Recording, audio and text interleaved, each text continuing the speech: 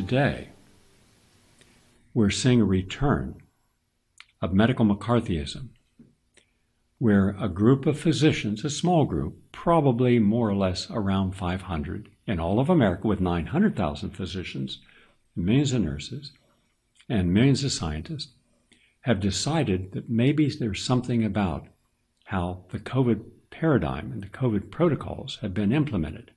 Maybe, even though these are all orthodox doctors, pro-vaccine doctors, maybe there's something that can be done to improve the outcome of the patient. For example, how about treating them early? After all, these doctors are used to getting people in their rooms and offices and emergency rooms with a gunshot wound or a stroke, heart attack, and helping them. But now they're told, no, you're not to do anything.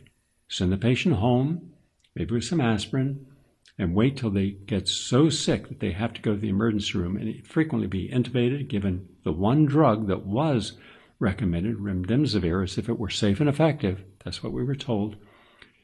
And some of the doctors began to say, this doesn't make any sense. How can I stand by when I know that there's symptoms I can do something about with FDA-approved off-label drugs? But they were told, stand down. And if you don't, the state medical boards are going to come in and investigate you. And you know what that means. In these fishing expeditions, they'll find some reason to take away your board certification or indeed your license. One of the individuals you're about to hear is Dr. Pierre Kory. He is an extraordinarily brave human being because he was at the very beginning, all pro-orthodoxy, but he found something was amiss. And he believed there should be a legitimate, open, honest, civil discussion. Make it vigorous, challenge, but at least allow different voices in. And by the way, these are all Orthodox doctors. That wasn't the case. And I remember playing for this audience a press conference. I don't know how many were there. I'm guessing 10, 12, 15 people. They were in there, Dr. Coates in front of the U.S. Supreme Court. And the question was, they were saying that there were early treatments that could save lives. The press hit them hard. Suddenly, every talk show was attacking them. Oh, hold on a second. Are these people board certified? Are they specialists? Have they published in peer-reviewed journal? Do they have long, good, quality medical practice? Is there any controversy in their background? The answer was no, no, no, no. These are people who sat at your table, who counseled major hospitals and departments of hospitals and medical school professors, and who counseled the World Health Organization, the FDA, sat on panels. These are people from your group. And instead of having open and honest debate, you're attacking them? That's never happened before in American history. And now you want them erased, censored? Why? This is an overreaction, but it was a universal overreaction, not just here, but all across the world. Let's now hear from that courageous person. And by the way, you have a lot of people now who understand the sacrifice you and the others made. So welcome to our program. Thanks, Gary. I'm glad to be here. Would you first give us some of your own background and your own insight, because you know more about yourself than any of us would, and what makes you uniquely qualified to be able to help people, and then take it from there to the protocols you began to use, and other doctors who were influenced by you, or you by them, began to use to see that there was a collective input to show that, wow, here we've got 25, 30 FDA-approved drugs and some supplements, and we're able to stop this from going forward or help people if it's early on treatment. Take us on that journey now, please. Yeah, sure. So, prior to COVID, I'd had a career in academic medicine. I was, as COVID came to us, I was an associate professor at the University of Wisconsin. I was the chief of the critical care service there, and I was the medical director of their main medical surgical ICU. My training is in, I have 3 boards in internal medicine, pulmonary medicine, which is lung diseases, as well as ICU medicine or critical care medicine. And, throughout my career, I've published, I've taught, I was the senior editor of a textbook, which is now in its second edition and translated into 7 languages on a subspecialty within my field that I was one of the world pioneers on. So I was quite well known nationally, if not internationally, within my specialty for work and research that I had done, mostly education of that research. I consider myself an educator. Now, when COVID hit, you have to understand, I would argue I was 50 years old. I would say that's somewhat at the peak of your career. I mean, I was fully enmeshed in research and reading and really up to date. And as a lung and ICU doctor, when this unfolded, all you saw were images of ICUs filling around the world, the surges in Lombardy and Seattle and New York. And I was completely, I don't know if inspired or compelled or driven to figure this disease out. All I want to do is read about it, learn as much as I could, figure out how to treat it, not only for patients, but even myself. I knew that on the front lines, at the beginnings, I thought I was at grave risk, and I wanted to figure out how to treat it. And what happened was myself and a close group of colleagues led by my mentor and friend, Dr. Paul Marik, internationally known doctor. He's actually the second highest published physician in our specialty in its history, a good friend of mine. He brought us together and we formed a group called the Frontline COVID-19 Critical Care Alliance. And our sole mission at the beginning and still was to, come up with as effective a treatment protocol as possible to treat this disease. And, initially as ICU doctors, we completely focused and we developed a hospital treatment protocol because you have to recall at the beginning of COVID, the national response, and even locally at my university, was really a focus on what's called supportive care only. And what that means is you're just providing fluids, maybe some fever reducers, food, oxygen as needed, but there was no specific treatments counteracting the pathology. And the general stance was one of just extreme conservatism that, you can't try anything, you can't treat anything unless we have some large double-blind randomized controlled trial to show that it works. And it was pretty absurd because you could see the clinical experiences on the ground, the collaborations I had. I have trainees all over the country. All of my friends run ICUs in New York City. I was on the phone with them every day. And we quickly figured out what was effective in the hospital phase. And then research started to inform our knowledge. And so we did an early, a hospital treatment protocol. And we did that at a time when there was really no hospital treatment protocol. No one could decide on what to do. We knew what was working and we put it out there. And that gave us some attention because obviously patients want to be treated. They don't want to die of this disease. They want to get better. And I just want to fast forward, our second sort of act was we started, as data started coming out around early treatment, we were really impressed with the ivermectin data. The hydroxychloroquine data, initially, we were as confused as the rest of the world. I will tell you just because I will tell you, as going into COVID, Gary, you in your introduction, you talked about orthodox physicians. So I was trained in the system. I always believed that the science that I was taught and the journals that I read were the apogee of the best and highest quality science that had risen to the top.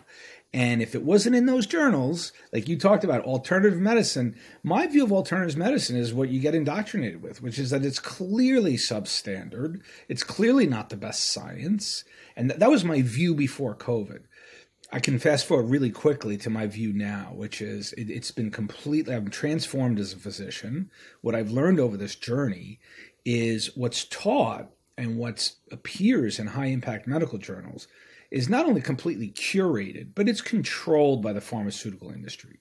I have since learned of so many therapies and approaches to disease and treatment that have been ignored or even dismissed and attacked by system doctors and the system itself that are highly valuable and that have tons of science and physiology to support it. And that journey began as we went into early treatment. We started to see so many things that were working, so many compounds that were effective, and yet ignored. And I'll just finish my first sort of answer by saying that when we came out in public and tried to bring attention to ivermectin, which was helped by a testimony I gave in the Senate, which the video of which went kind of viral, and it brought people started asking questions. So here's this doctor talking about ivermectin. They started to look into it.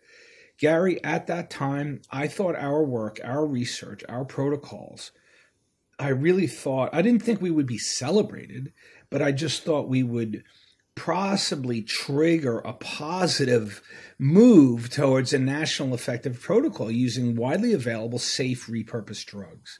And Gary, I had a lot to learn.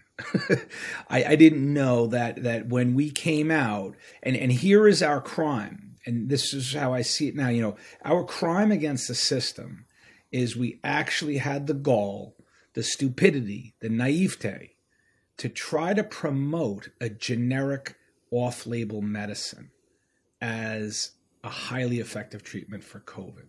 That put myself and our group directly into a decades-long war on repurposed generic drugs. I didn't know how my life was going to change after that. I literally went into it bright-eyed, bushy-tailed, enthusiastic, inspired, really thinking that we could help people.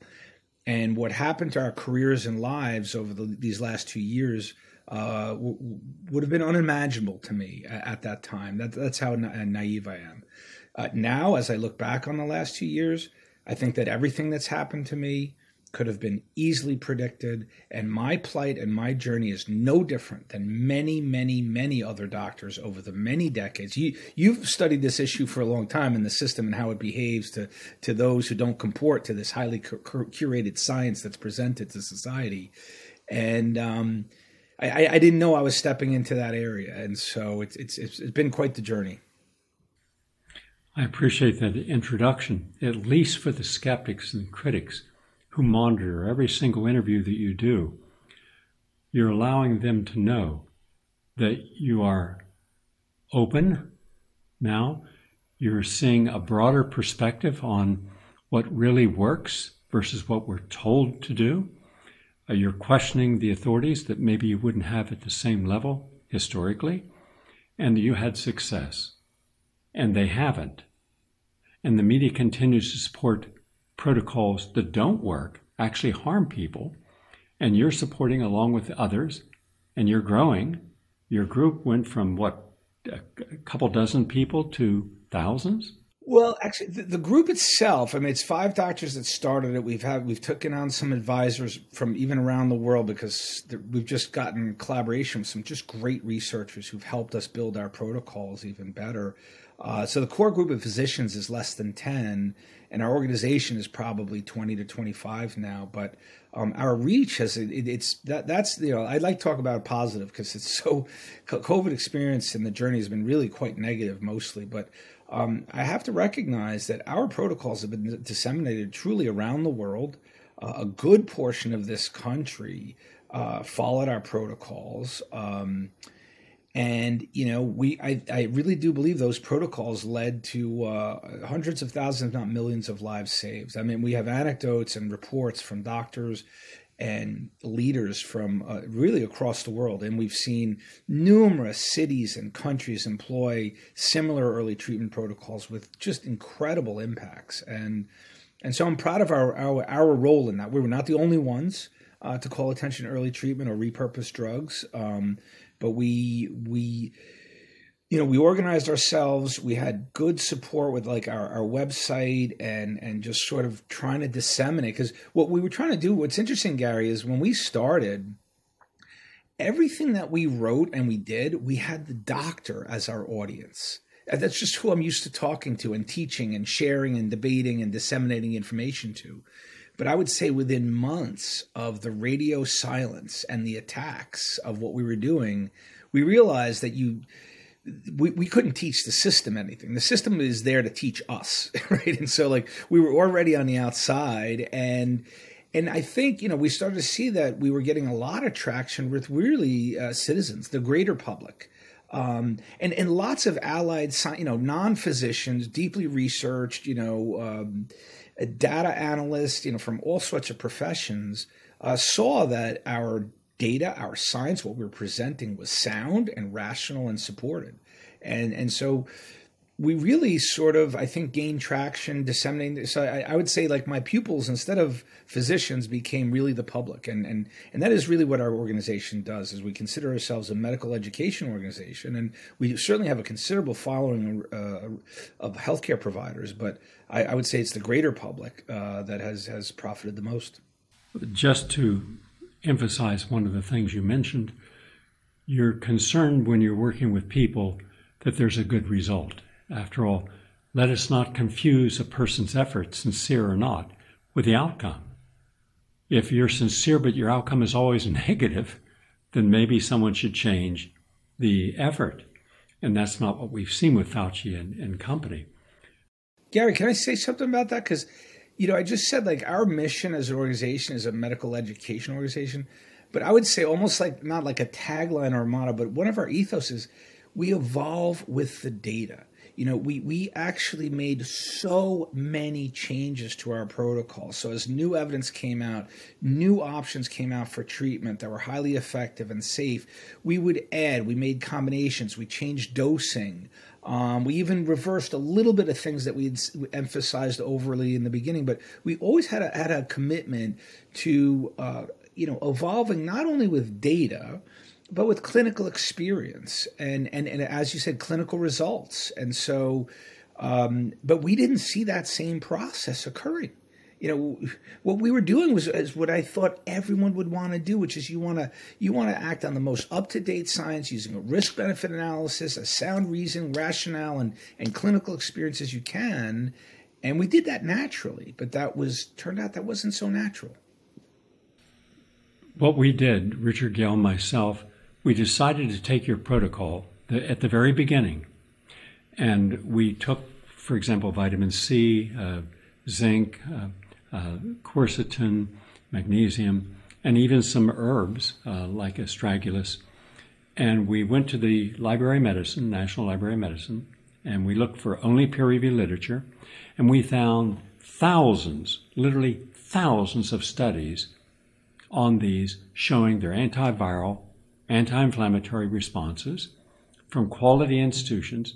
And yet, at the one hand, we're told, don't take any of this stuff. It's not going to help you. It's just garbage. The vitamin's just going to create expensive urine. That was their statement.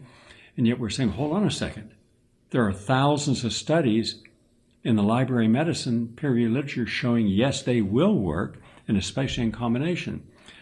So I just want to know that once we saw that what you were advocating was based upon independent real science, then we thought, okay, good, they're on the right trail here.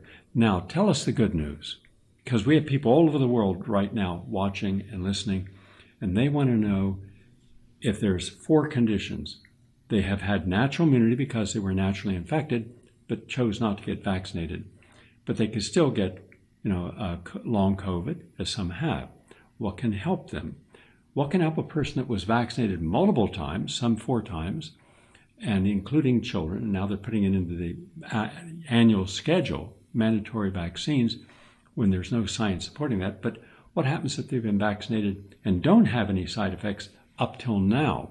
And that's been one of the juggernauts that we're faced with. People say, well, 85% the people are just fine, whatever that figure means. And I'm thinking, okay, for now. But what happens a year, 2, 3, or 4 from now when we know from many other studies that not everyone has the same adverse effect? How many vaccines do they have? What's the state of their immune system? Do they have other comorbidities? So that's important that we also try to encourage people who've been vaccinated. Good for them. I don't tell people to vaccinate or not. I just say, do your homework. But they haven't. They've trusted their homework as the New York Times or the CDC or Anthony Fauci. So what can we do to help them to lessen the likelihood they would have an adverse effect? And then the enormous amount of people who were vaccinated and had adverse effects, including many doctors and nurses, what can we do to lessen the impact of those negative effects, to help them, where right now, almost everybody that we're talking with who've been vaccine damaged, the hospitals deny it, the doctors and nurses deny it. They don't understand what caused it. They're just saying, well, unknown etiology of unknown origin. Well, no. And then we're seeing people who were vaccinated, who were injured, and then also had natural immunity to begin with, but got vaccinated on top of their natural immunity because they were told, well, natural immunity doesn't work. It doesn't mean anything. So you better get vaccinated on top of that. And what about those people that had autoimmune conditions to begin with that I was concerned about? Clear at the beginning, I said, if you have an autoimmune condition, your doctor may not think that the vaccine is the best approach to helping your condition, because now you're going to stimulate another 5-alarm fire on top of a 5-alarm fire. And the older you are, the weaker you're going to become, and you could succumb to this. But none of that was considered. So with that in mind, for those different conditions, please tell us some of the positive outcomes with the protocols, and please go through the protocols with us so we can better understand it. The forum is yours. Yeah, no. So Gary, we kind of went over, my career a little bit, our early efforts as an organization. And so your questions, right, you had kind of a 4-part question, which I'm going to try to address sequentially, but, where are we now? So I just want to finish that early part. We are totally confident, stand by our early treatment protocol, our hospital protocol. And what has happened is, obviously after that first year and a half, we started to see this long haul syndrome develop. And then with the vaccine rollout, the vaccine injury syndromes and complications. And, what we've done, I would say, in the last 6 to 8 months, and me in my private practice, I have a telemedicine practice, which is solely focused not only treating acute COVID, but largely on the treatment of long haulers and vaccine injured. And then, so that's my private practice. And then my nonprofit, right, flccc.net, there's where we do the research and we put together protocols and guides for things that we have found work, either based on the science or clinical experience and really the totality of the evidence. So this is a topic area that I've been immersed with, and so we kind of just, here's what I will say. We keep seeing voids in the system that need to be filled. There's no good guidance on long haul. There's no approved treatments. And then you bring up the vaccine injury, which is truly, without overstating, a dystopian nightmare, what's happening with the system. And I just want to say a couple of words because you touch on some of the issues we are about how they're being, the vaccine injury being ignored and suppressed. But, what I see happen in COVID, right? So we talked about ivermectin and the war that began on it. And that war used something called disinformation, which is a whole field that industry employs to counter science that is inconvenient to their interest. There was a war on hydroxychloroquine. There was a war on ivermectin. There was I would say not a war, but a huge promotional campaign for the vaccines. They used all the same tactics, using high-impact medical journals, media, social media, even government. Now we are learning about the agencies that controlled literally social media with censorship and propaganda. And so what does that led us to is the end results of a couple of years of, I would say, unparalleled and unprecedented propaganda and censorship. So it's an information war. And what people have suffered immensely through this, none more so than the vaccine injured. But going back to your question, so with this focus now, because this has created a catastrophe, and I also want to start one thing at the beginning. In your question, you mentioned, Gary, that you don't tell people to get vaccinated or not, and I think that's reasonable. Exhort them to do their own research, make their own decisions. I will go. I have a different approach. At this point, from where I sit, immersing myself in COVID data, vaccine injuries. My conclusion, I'm giving you my professional opinion, is not only is the campaign must stop, but patients, in order to protect their health at all costs, need to avoid any further COVID mRNA vaccination, period. There, like you said, you even said that there is no science to support it. In fact, it is not even close. The totality of the data and evidence that is available before us shows us not only that the vaccines are ineffective, they have a negative efficacy. You're more likely to get the disease. This whole narrative of the preventing hospitalization and death is thoroughly debunked. It does not do that. And they are the most toxic and lethal medical intervention in the history of medicine that I can see. And this is a global scale that they've been deployed. All right. So those two issues of vaccine injury and long haul, because long haul is another epidemic, right? And you're right, it can happen in the unvaccinated, it can happen in the vaccinated. And so your first question was around sort of natural immunity and vaccination. So that one's fairly simple. Again, I just have to be negative because all I've seen is just immense corruption that was really geared toward promoting the vaccination campaign and suppressing early treatment options. And these are time-honored incentives, right? I mean, these are companies. We literally have the pharmaceutical industry running this show. They run this show through agencies which have been captured, documented over decades, that they literally run those health agencies. And all of our policies have come out. And the cruxes of them are vaccinate, vaccinate, vaccinate. They created a $100 billion vaccine industry through this pandemic and suppress, destroy, and distort early treatment options because you want to preserve the markets for these farces like Molnupiravir and Paxlovid. Okay. In those campaigns with those objectives, they literally did something I didn't think was possible. Overnight, they convinced nearly all the world's advanced health economies to ignore natural immunity. Somehow we were to believe that having just recovered from COVID, that immunity was suboptimal and needed to be augmented by a vaccine. There's no science or logic to support that. And in fact, the evidence quickly came out that the naturally immune were far better protected and much safer than those vaccinated. And so those with natural immunity, that's the easy one. Do not get vaccinated. There's no rationale for that. How much protection is natural immunity going to afford you? Well, I will just summarize the data to say this. The reinfection, so your risk of reinfection is greatly reduced. It's not zero. Certainly many people still get reinfected. But the overall evidence shows that with each subsequent reinfectant, it's generally milder. And now many people who've had it 2 or 3 times, oftentimes their last episode was like kind of a mild cold. I mean, for many people, and natural immunity is abundant throughout society.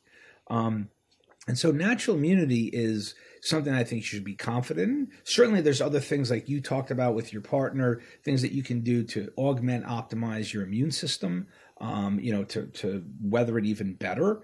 So there are approaches to just kind of protect, optimize your immune system and rely on your natural immunity. So that's an easy one. I think the second part of your question, Gary, was on perhaps long haul, was it? Or on long haul. And so, long haul syndrome and post-vaccination syndrome, I'll address both together because there's a lot of overlap. Our research on what underlies these syndromes is really centered around the spike protein as a highly pathogenic, or pathogenic is something that causes illness or symptoms or disease, right? The spike protein is a pathogen.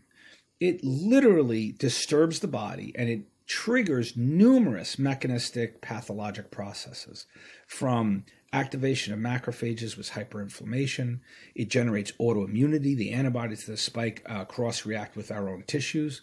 It causes all sorts of disturbances in our coagulation system, and we're seeing this phenomenon called microclotting. It's activating mast cells, which generate sort of allergic reactions, but mast cells can be in a lot of tissues, and they can cause myriad symptoms when activated.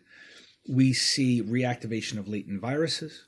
We see mitochondrial dysfunction. Mitochondria are the energy-producing units of each cell. Each cell has to make energy in order to function properly. And we're seeing diseased mitochondria. And so we see a lot of symptoms related to that. And then we also see some nitric oxide pathways. So I don't want to get too geeky, but what we started with is we amassed all of the science. Our most recent manual, sort of researching these two syndromes, we're well over 400 references. Now, most of the references are taken from in vitro, basic science, immunology, in second and third tier journals, because something you had mentioned too. I mean, the propaganda and censorship around these vaccines. I mean, you in the high impact journals, there is no publication, with few exceptions. There's almost no publications really describing the scope and the scale of the damages of this vaccine. They're generally positive vaccine studies. There's almost no research on how to treat or approach or understand spike protein induced disease, which is kind of how I summarize those two conditions. And so we've really had to like catch as catch can and just look wherever we could for scientists, doing, conflict of interest free, objective investigations into the effects of this spike protein. And so we've kind of tried to amass that. And with the knowledge of those mechanisms, we have sought medicines or treatments whose mechanisms of action counteract or can control those processes. And so we have, dozens of possible therapies. Now, none of these are proven, right? I'm using my air quotes there.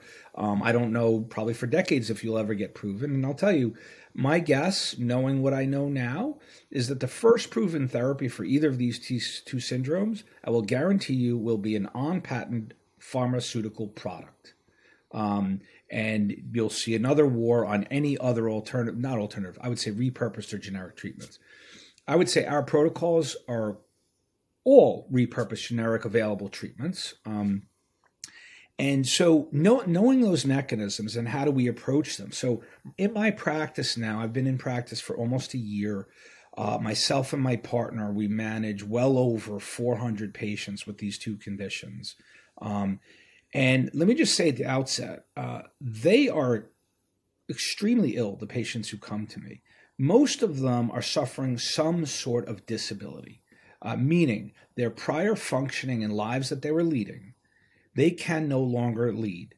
Some have mild to moderate deficits in functioning, and many are almost completely disabled, if not completely disabled, cannot leave their house. And I cannot tell you the proportion of my practice of patients that I see under the age of 50, educated, careers, kids, ate healthy, exercised, who now can't leave their house because of the deleterious effects of the spike protein, whether you got it from the vaccine or the long haul or from the natural infection. I will tell you, on average, my vaccine injured are far sicker than my long haulers. And the other thing is, long haulers, I've noticed, they do respond better to the passage of time. I definitely see more improvements over time with long haulers, both with and without treatment. The vaccine injured I don't see, they definitely will improve slightly over time. And the body's a beautiful and complex and amazing, system, and it can heal itself. But the vaccine injured are, I would say, categorically more difficult to treat. And so that was kind of the intro. So do you want me to talk about like my approach to treatment? Yes, more please. Specifically, Gary? Yes. Okay. So I'll just kind of fast forward to like what I do, and I collaborate with a number of physicians, many of whom. So I was a hospital doctor. I was an ICU doctor. I did have an outpatient practice, but it was focused largely on lung disease.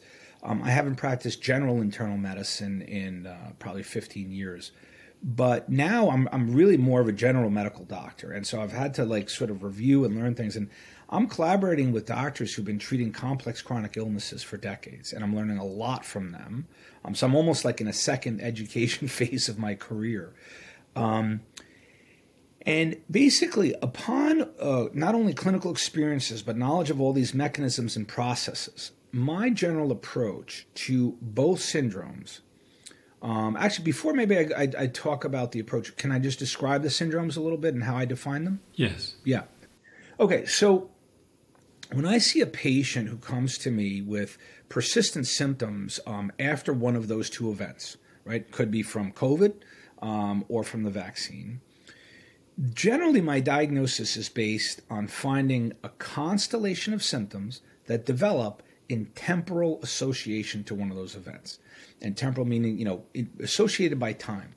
And I would say in both syndromes, I see kind of three cohorts of patients. So for instance, if you take the vaccine, I have some patients whose symptoms began within seconds to minutes of the vaccine and persist. And it can persist for a long time. Many of my patients are seeing me after being sick for a year. I have another cohort where they might have a little bit of a rough time or really no problem with the vaccine, or maybe a sore arm, a little fever, a little flu-like illness, they get better. And then over days to the next weeks, they suddenly develop this bizarre constellation of symptoms. And then a third cohort, it may be weeks to months later. Generally, most people develop symptoms within 3 months. I have a couple of outliers where they were really well for a long period, but they did develop much more of a classic syndrome even later. So I have a couple of outliers there, but that's generally the temporal association. And that also applies to long haul. I have some people who, I call them, do not pass go. They went from acute COVID into long haul. Most people actually recover from acute COVID to a significant extent, and then develop these constellation of symptoms. So what are those constellation of symptoms? So I sort of talk about the 3 cardinal symptoms, and then there's a whole ancillary adjunctive set. But the 3 most common that I see in almost everyone who presents, the big 3 are, number 1, fatigue, some amount of fatigue, just loss of energy, and it's generally combined with something we call post-exertional malaise, meaning when they try to exert themselves, they try to do their former level of activity, their symptoms completely flare and get worse. So, for instance, I saw someone yesterday, a young woman, who went out with her boyfriend. She's been sick for a year. She went out with her boyfriend on New Year's Eve just for 2 hours. They had a nice evening, but she was in bed the entire day the next day from just a pleasant kind of outing with her boyfriend for 2 hours. And I see that over and over again. So you see fatigue, post-exertional malaise. And then the third most common is some sort of neurological deficit. We kind of use this term brain fog, which I kind of subtype into either memory deficits, processing deficits, concentration deficits, word finding difficulties, but they all feel off. They don't feel like their brain is anywhere near to what they've normally enjoyed as a cognitive performance. So those are the big 3. And then those ancillary ones that I see a lot of what a condition called POTS, which is postural orthostatic tachycardia syndrome, which is also known as autonomic dysfunction. So that part of the nervous system which controls our heart rate and our blood pressure is dysfunctional. And so you have these patients with these high resting heart rates. They try to walk across the room. Their heart rate goes to 150 or 160. So they can't really do much. They feel very uncomfortable. Or they stand up from a chair. They get really lightheaded. And then in the vaccine injured, a whole plethora of what I call neuropathic symptoms. All forms of neuropathy. Most common is what's called a small fiber neuropathy. These are the tiny nerve endings, like in our skin and our tissues, and even around our vessels, which mediate things like pain, heat, cold, vibration. And so my patients all have just the most strange descriptions. Like, so many of them have difficult articulating the sensations that they're subjected to. So electric shock-like feelings, vibrations, burning, tingling, numbness. And for many, it's not only distressing, but disabling. And so I see a lot of neuropathic symptoms. I also see motor neuropathy. So weaknesses, slurred speech, even ALS type syndromes. I even see some of the cognitive dysfunction. I have some patients which are progressive, and those are the scariest because it almost presents like a dementia. But that's kind of like an overview of what I see. I also see temperature dysregulation problems, but that's kind of the main things that I'm battling as far as the control of their symptoms. And so how do I approach treatment? Well, I'll just kind of briefly summarize, and this is what I'm telling you how I approach this. This is after a year of being in practice, of constantly studying, collaborating, and evolving. But what I have found as the best first-line therapy for both conditions is the combination of ivermectin and a medication called naltrexone, but we use it at very low doses. So why do we use ivermectin in long haul? 2 reasons. One is mechanistically, it does repolarize the macrophages that are active. It has multiple anti-inflammatory properties, as well as low-dose naltrexone. They really mitigate the production of cytokines, which potentiate inflammation. Ivermectin is a really strong antiviral. We know it's highly effective against SARS-CoV-2.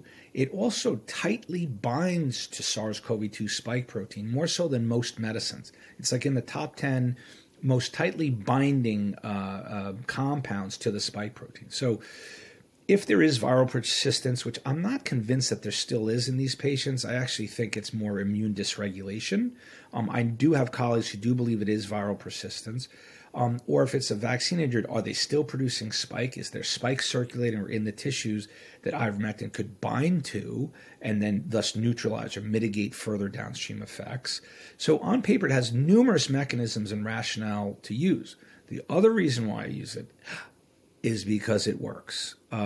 It was the first drug that I found worked. The first patient I ever treated with a vaccine injury, I wasn't even in practice or even thinking about or treating it. It was actually a housekeeper of mine who was really ill after her vaccine. She had lots of pains and fevers and shoulder and headaches, and this had gone on for 10 days. She couldn't leave her house.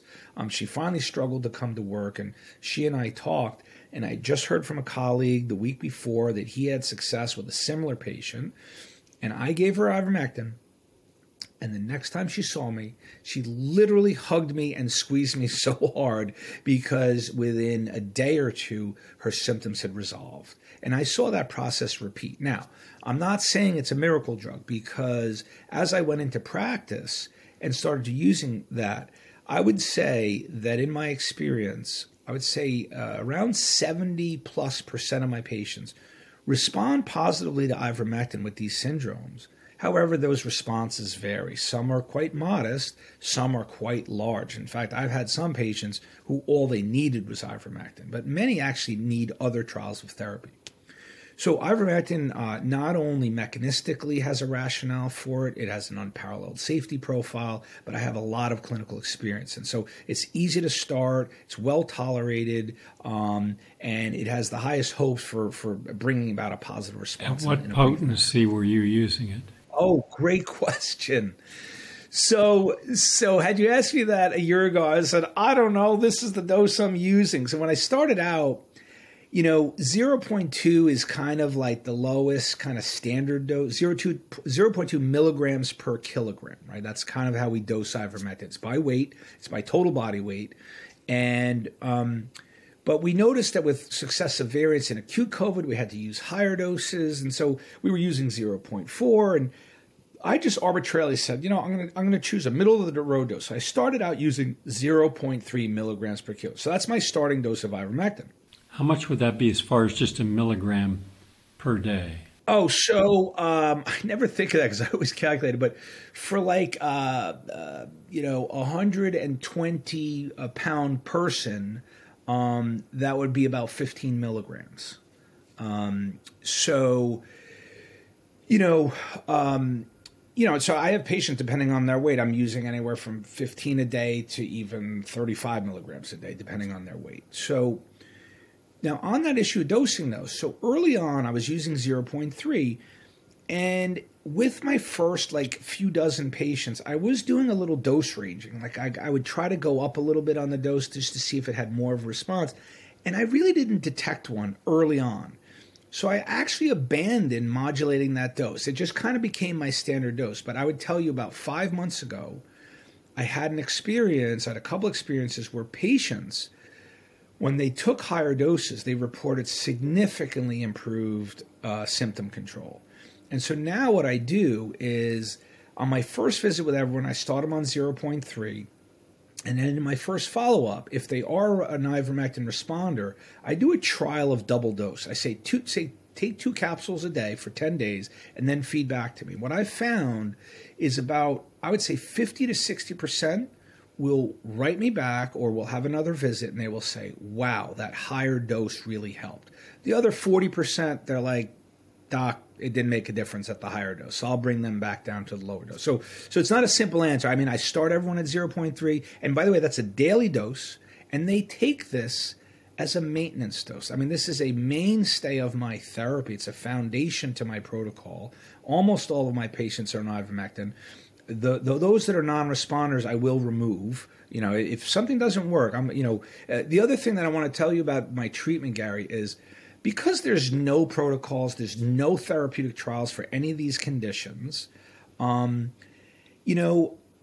have to, and there's also no good biomarkers or lab testing to tell me which one of those mechanisms that I outlined is the main contributing one. And how complex this disease is, I cannot even describe, because in some of my patients, I actually think it's one predominant mechanism. So some it might be just microclotting, some it might be mast cell activation. But in many, it's numerous. And which is the prevailing one is really hard. You can't really differentiate out through symptom pattern or blood testing. So my approach is I do empiric trials of therapy. Every patient serves as their own control. So when I start them, and I separate all trials of therapy by time. So I'll start someone on, let's say, 1 or 2 medicines. And then when I see them on follow-up, I ask them when they first noted responses, what kind of responses they noted, so I can detect which medicine had that effect. I try never to start more than 2 medicines at a time. And like I said, based on the response, if something's not working, I'll abandon it and we'll try something else. But I kind of go through trials going after those different mechanisms. And so sometimes in some patients, it takes a number of trials before we have like a significant impact. And I have to say it's very humbling. I wish I had more research to support what I do, much more guidance, much more collaboration. But like you mentioned, I mean, this thing of vaccine injury, it's a society-wide suppression and censorship that it's a true disease. The actual scope and scale of vaccine injury in this country is so immense. It's shocking to me that the information control, the way it's been, how effective it has been to really leave most of the population in ignorance to how prevalent and how severe these syndromes are. So is that fair? Kind of, it's an empiric approach. I use clinical reason, clinical experience, basic science, mechanisms in order to choose my therapies, and I do trials. So I started with ivermectin. Low-dose naltrexone also has a number of immunomodulatory and anti-inflammatory impacts. Naltrexone kind of freaks everyone out because it's mostly known as Narcan, right, which is the drug that you use to reverse drug overdoses. But that's at a dose of 50 to 100 or 300 milligrams. What's fascinating about naltrexone is when you use it at low doses, we're talking about 1, 2, 3, 4 milligrams, it's a completely different drug. It has minimal anti-opiate effects, and it has profound anti-inflammatory and immunomodulatory effects. In fact, I find that's one of the most effective things for a lot of that small fiber neuropathy symptoms that my patients get. Many of them, their symptoms are relieved with low-dose naltrexone. And so those are kind of the 2 first approaches that I do. And then, I'll just briefly summarize. In some, I might address empirically microclotting, which is very complex, but I'm finding tremendous results with different forms of either anticoagulation or using natural fibrinolytic enzymes. We find profound responses there. Sometimes I focus on mast cell activation, which is really, blocking histamine effects. So you use like H1 and H2 blockers, which are like antihistamines, and antacids like famotidine or Pepcid. And so, I use those approaches. Sometimes I use, and then now I'm starting to use as almost like a third line, only because I kind of like to do medication trials first, but now I'm using more broad systemic multi-mechanistic therapies, things like, and by the way, I have to laugh here because the next 3 things I'm going to say that are like integral to my practice, had you told me 3 years ago that I would have a practice using these therapies, I would have laughed at you. But this is, again, one of the transformations I referred to earlier. When you look at the science and the decades of experience with some of these therapies, like hyperbaric oxygen therapy, near-infrared light therapy, low-dose methylene blue therapy, I mean, it's profound, its effects, its safety, and its decades of use. And, those three things when I say multi-mechanistic, they actually support mitochondrial function, which is critical in these syndromes. They are potent anti-inflammatories, immunomodulators, which is they actually help re-regulate the immune system and potentiate the immune system in positive ways. And so, some of my patients, I sort of use those broadly. Now, the problem with those, especially hyperbaric, is cost and access is a problem. And I will also tell you that the efficacy of hyperbaric in a lot of these patients is becoming more widely known. I mean, it's kind of hard to get into these centers. So now I have some of my patients who can afford it. They're, renting low pressure chambers for the home and whatnot. So, I could probably, I have lots of other little tricks. I use kind of some high dose fish oils. Then I use some really interesting medicines that you would never think of. Like I've had a lot of efficacy with one of this new class of migraine medicines, and I don't use it for headache. It actually treats a lot of the neurologic symptoms. It's called Ubrelvy, which is what's called a CGRP inhibitor. I've started to use this anti-nausea drug, which is for patients with post-chemo nausea, which is a substance P inhibitor. And that seemingly has many positive effects in these multi-mechanistic syndromes. And so I'm learning as I go. I'm learning new tricks. I'm trialing things. But I kind of have my standard approach. But as the science evolves and I'm learning from others in my own experience, and as well as my partner, we're constantly sharing experiences, and we kind of figure out how to treat. Now, I will tell you though, I do have some patients where I will have to admit I've had very little success in helping them. The vast majority I've helped, but there are a few that are proving, I hate to say refractory, but boy, have I been trying, and it's very hard to relieve their suffering. It's a very humbling disease. Have you used hydroxychloroquine?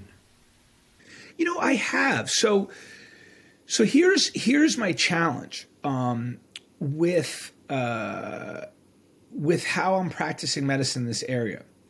There are far too many medicines with positive mechanisms that can work.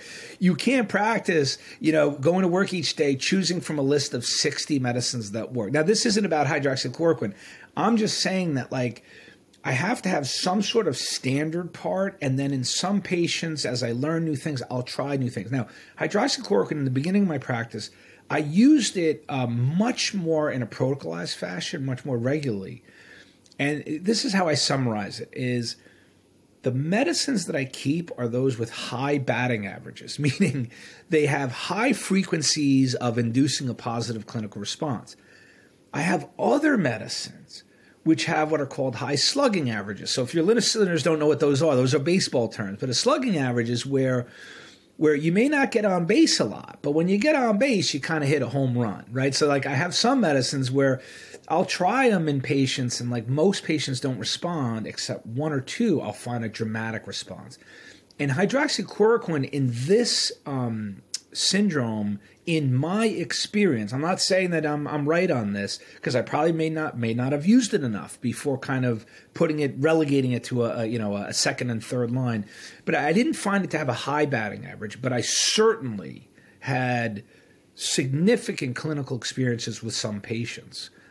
So I will trial that on some patients. It's not one of my main ones, but the reason why I talked about all of these, there are so many compounds with favorable mechanisms that would have immense value in this. But like I said, I can't choose from 80. When I have an individual patient, even starting a patient on 3 medicines in one visit is asking a lot, right? And when I laugh is when I started out in practice, I'd had all these collaborative meetings with a lot of these doctors who've been practicing complex chronic illness, and I kept learning about all these different supplements that showed, a lot of promise. And I kind of laugh at what I was doing a year ago, because I was literally putting patients on 6 to 7 supplements with 2 to 3 prescription medicines at a visit, which is completely departs from my normal practice in medicine throughout my career. I'm kind of a minimalist. I kind of really targeted at what I think is the main issue.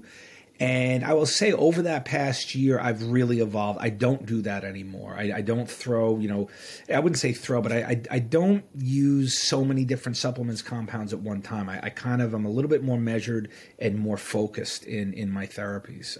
And that's just an outgrowth of how I practice medicine. Because I'll tell you, I appreciate that. There's a lot of variability in the practice of medicine based on either comfort levels, risk tolerance, experience, knowledge, and my practice is my practice. I'm not saying it's the best. It's just what I've intuitively, naturally become comfortable doing.